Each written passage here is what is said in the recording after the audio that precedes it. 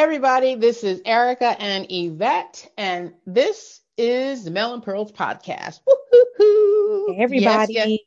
Hey, hey, hey, hey. So this is episode 51. I can't believe it, but it is what it is. Episode 51. We're talking about microaggressions. What Ooh. a So topic. microaggressions. Eric and I, we talk about this a lot, and since it's become more of a term that's been defined, that kind of put a definition on feelings and thoughts and situations that we've all been through, like there's a name for it. We've talked about it a lot, and it's more about, you know, how we handle it, if we handle it, and if we do, how we do it. And so we wanted to share with you all microaggressions and our experiences with it. So this is more about defining what a microaggression is, and then how we've navigated it, and to a point where we make the decisions, because you don't do it all, everybody. You make the decision if this is something that you want to address or not, and the toll that it may or may not take on you emotionally, personally or professionally. So just throwing it out there. So what is a microaggression? So originally coined in the 1970s by Chester M. Pierce, a Harvard psychiatrist, today's definition of a microaggression can be credited to Daryl Wing Sue, a professor of counseling psychology at Columbia University. And since 2007, he has written several books on microaggressions, including Microaggressions in Everyday Life, Race, Gender, and Sexual Orientation. So in it, Dr. Sue writes that microaggressions are the everyday slights, indignities, put-downs, and insults that members of marginalized groups experience in their day-to-day interactions with individuals who are often unaware that they have engaged in an offensive or demeaning way. So, microaggressions are often discussed in a racial context, but anyone in a marginalized group, be it the result of their gender, sexual orientation, disability, or religion, can experience one. And I think that is a really, really important distinction, because it's anyone. You know, it's just not for certain people, it's for anyone. And I think that I want to really state that, because it's just not like people like me and Erica. It could be someone in the LGBTQA, someone who has disability. It could be anyone that's in a marginalized group. And I think that's super important. I totally agree. I mean, I think that it's important to delineate that we're not just necessarily talking about race. It could be sexual orientation, gender, socioeconomic. It could be anything, right? Religion, right? It can be It could be anything. Yeah, Yeah. absolutely. So I think that's a clear point, because I think sometimes when people think of microaggressions, they think of race specifically. And it's a lot more than that. And it's very subtle too. And sometimes you can't even catch it. Like sometimes you catch it after it's happened, like way after it's happened. Yep. So this is going to be a really good conversation. Yeah. And so microaggressions can be kind of sliced into three kind of categories. A micro insult, which is often unconscious. It's like the behavior or verbal remarks or comments that convey rudeness, insensitivity, and demean a person's racial heritage or identity, religion, you name it. Then there's micro assault, which is often conscious, right? This is the explicit racial derogations characterized primarily by a violent verbal or nonverbal attack meant to hurt the intended victim through name calling, avoidant behavior, or purposeful discriminatory actions. I call that, there's, people that are overt microaggressions, and then there's micro invalidations. And this one can be labeled as often unconscious, but I think as a Black woman in technology, microinvalidation is something that is more prevalent than not. And these are the verbal comments or behaviors that exclude, negate, or nullify the psychological thoughts, feelings, or experimental reality of a person of color. And that one, when I read that category of breaking down microaggressions, I was just like, I really identified with that one. And there's one more. There's environmental microaggressions, and this is at the macro level. And we all know what's going on in Jackson, Mississippi with the water situation. 80% predominantly African American community, no water. Flint, Michigan, again, can you call it a microaggression or just like flat out racial discrimination? I mean, whatever you want to do it, but that is all going to happen at the environmental level. And while I was preparing for this episode, it really, doing the research really helped break down microaggressions into the subcategories of it. And it's helped me to really put to a name to my feelings about experiences that I've had, past, present, and what I see in the world, to really define it. And I think for me, that was really moving. Because before I was just running around as like, felt slighted or felt a certain kind of way. And I really wasn't able to put a name to that feeling. And now that I have, I feel more powerful, to be honest. No, agreed.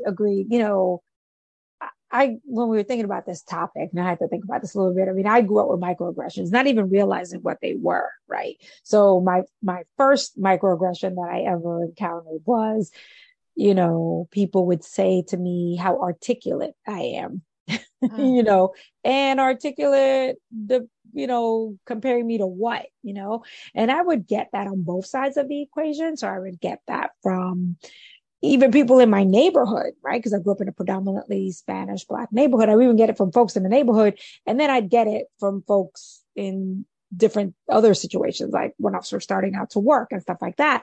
And, I didn't realize that was a microaggression. Like, who do I speak better than? Why are you surprised that I could speak in a certain way? So it's interesting that, now that we have a name to it, or maybe the name always existed, I just didn't know, right? But it definitely, kind of highlights that feeling, right? That feeling of less than. I think that's what those do. They just make you feel less than. And then sometimes it creeps into imposter syndrome. Should I be here? Because you're being made to feel a certain way, like you don't belong. Right. So I think that's a key part of microaggressions and how they can, affect someone. Whoo, girl, I'm just telling you, like, so they can be overt, right? Where you people watching people of color in the store for possible theft, or as subtle, right? Or as subtle as discriminatory comments disguised as compliments. You are so pretty for a Black girl. Right. That's been said to me multiple times. Or you're in the elevator. Like, oh, yes. Yeah, we're going to trip over each other over this one. Or you're in an elevator and someone clutches their bag. Yep. Girl, bye. I don't want nothing you have in that bag. I'm just saying. I mean, stop. I want absolutely nothing. So you clutching your bag. I figured that the next time I got on an elevator and someone did that, I would clutch mine too and be like, "Ooh, what?" Like clutch my pearls. Oh my God, what's happening? Pearls. What do you think? Like, yes, there are people out there, yes, but you can't judge everybody to think everyone's going to do that to you. But anyway, sorry. Tangent, go on. Please continue. Yeah. I mean, that other thing is like you speak so eloquently, or it's like, sure. What do you mean eloquently? Like, I'm not a freaking preacher. What are you talking about?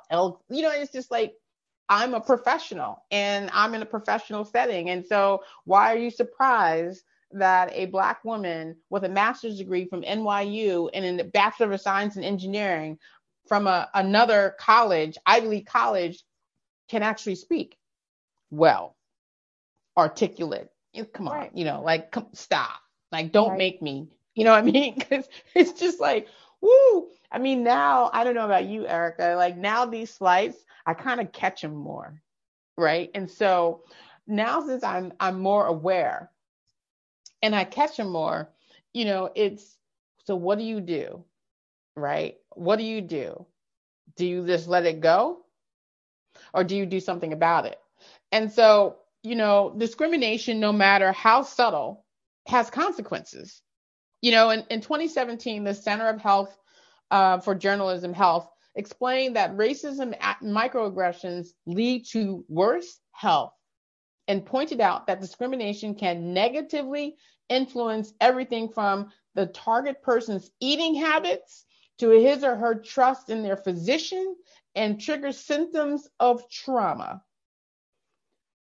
So the choice not to do something about it has negative effects. When people say, like, when you forgive another person, you're not really forgiving them. You're letting it go for yourself, right? Because you resenting them, the only person you're really hurting is yourself, right? But even if you keep those slights, and you stuff them down and don't address them, it negatively still impacts you. So in 2014, there was a study of 405 young adults of color, and they even found that experiencing microaggressions can lead to suicidal thoughts.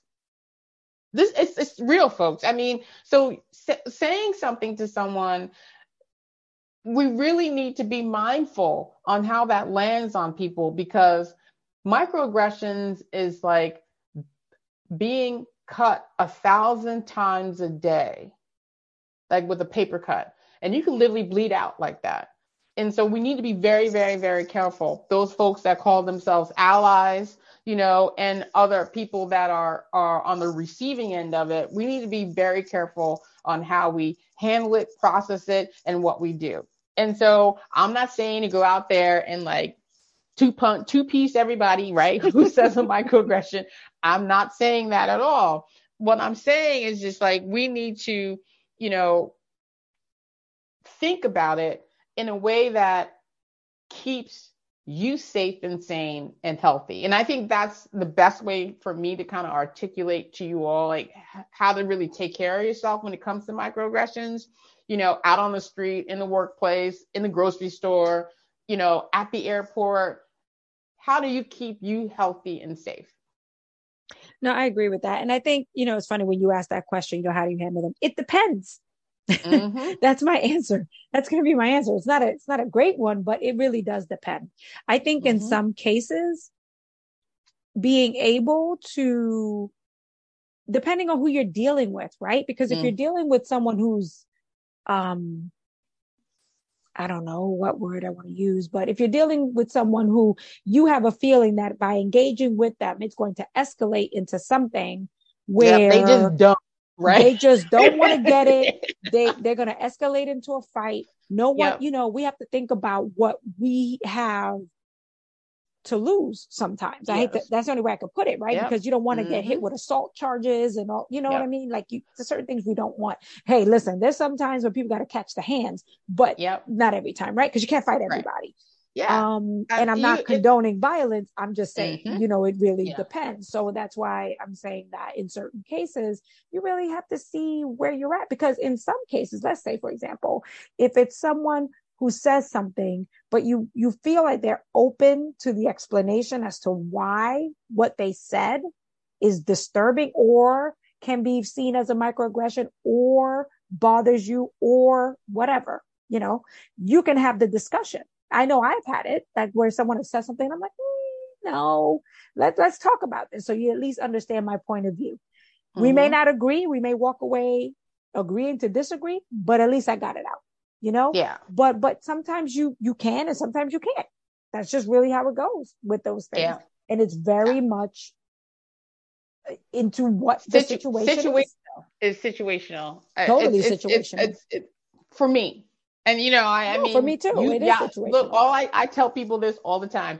You do you, Scooby-Doo. Whatever is good for you, you go ahead and do that. But for me, to navigate the world that I live in, crazies or no crazies, I pick my battles. And I guess that's the best way for me to put it, so what do you do? And for me, it's always coming down to picking my battles. And if I want to address it, I do one of three things. Sometimes I ask for clarification by saying, could you say more about what you meant by that? Or how have you come to think that? Right. So it's more of a question. It's not attacking. The other thing is that I work really hard to separate intent from impact by saying something like, I know you didn't realize this, but when you say blah, it was hurtful or offensive because, right? And then the last thing the thing that I sometimes do is that I share my own process. Like, I noticed that you did you said blah, blah, blah. And I used to say, do that too, but then I learned XYZ. At the end of the day, for me, that is a lot of work because Ericka knows that I have to be in the right space of mind to go through that. Because y'all know me and Ericka knows me very well. If my face don't say it, my mouth will. So I have to be very, very, very, very, very specific and in the right space to even go down that road of approaching it or addressing that comment, because I am trying in a nice way. So I'm not labeled like an angry Black woman or perceived as being aggressive or attacking, to help the aggressor understand that she or he is not under attack for their comment, right? So don't get me wrong. It's work, folks. It's work. You literally are doing Jedi mind tricks to make sure that you don't drop somebody in the hallway or, at the airport or do something crazy in the supermarket, right? And for me, it's a decision that comes down to if I have to deal with that person a lot or not. I definitely want to nip it in the bud. But if it's some Joe Schmo somewhere, I'm just going to let them stay stupid because I don't got time for that, right? I mean, and that's my approach. And it's kept me out of a lot of trouble. The best and way for sometimes me you to don't have put to be it. teaching people. Sometimes you're tired. Some Yeah. days you don't want to be the person to teach someone about something. Yeah, and and so then that's you go down okay. that thing. Yep. And so then you go down that thing, Eric, is like, so why do I have to be the teacher? This is just like plumb stupid rude, right? You should know better. And the thing is, it's like, that's the knee jerk, right? And it's tiring. It is, for me, it's absolutely exhausting to always have to come around and try to teach someone how to be a good human being. It's exhausting for me. It's But it goes back exhausting. to that point. It goes back to that point that you made a little earlier. It really depends on the interaction that you're going to have with the person. Yeah. If it's If a it's gonna be one-time like day in, day interaction out, at the yeah, grocery store, yeah, whatever. yeah, You whatever. go your way, I go my way. As long as you don't touch me, we good. Yeah. If it's someone that I have to work with, or if it's someone that's I'll be in contact with for a while and we need to kind of come to some space, you have to have the conversation because no one's gonna be tippy-toeing and eggshell walking around Mm-hmm. anybody.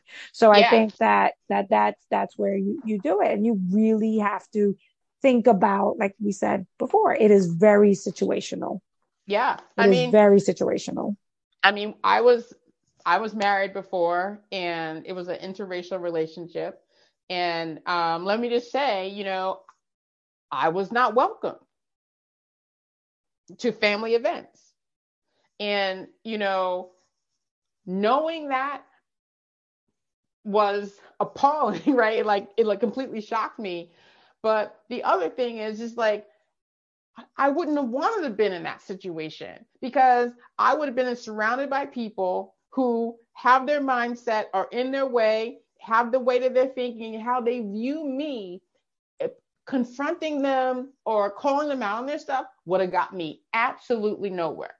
Look, it might have got me divorced faster. Who would have known? But still, it wouldn't have been a good thing. So when you think of it that way, that's why I always come down to pick your battles. I mean, look, if I got to be with you over a weekend, yeah, we're gonna have a convo, because I'm not gonna be walking around here feeling all kind of way, walking on eggshells, because I just might knock you the hell out, right? So I'm gonna say something so we can clear the air. But if it's just some rando out there, yeah, I'm just gonna let you be in your stupid and just go, Yeah, right? absolutely. I'm just not gonna do it. That's what I'm saying. It's like a really personal decision about where you want to expend your energy, right? Again, I name it Jedi freaking mind tricks, right? Because I literally have to get my head right. so that I don't, because I don't blow my fuse and do something that, can derail my future, right? So it's energy, and it's energy so that you can be in that right mind space to be in that quote unquote, I'm going to teach you why what you said is ignorant, right? Right? You have to be in the right mindset, right? And I don't have that mindset all the time, every day. So I'm very selective on who I have these type of conversations with, because they're hard, because they're hard conversations, because people automatically going to do what, Ericka? Get in their feelings, get offended, right? Start feeling bad. And instead of processing it, most people go on the attack.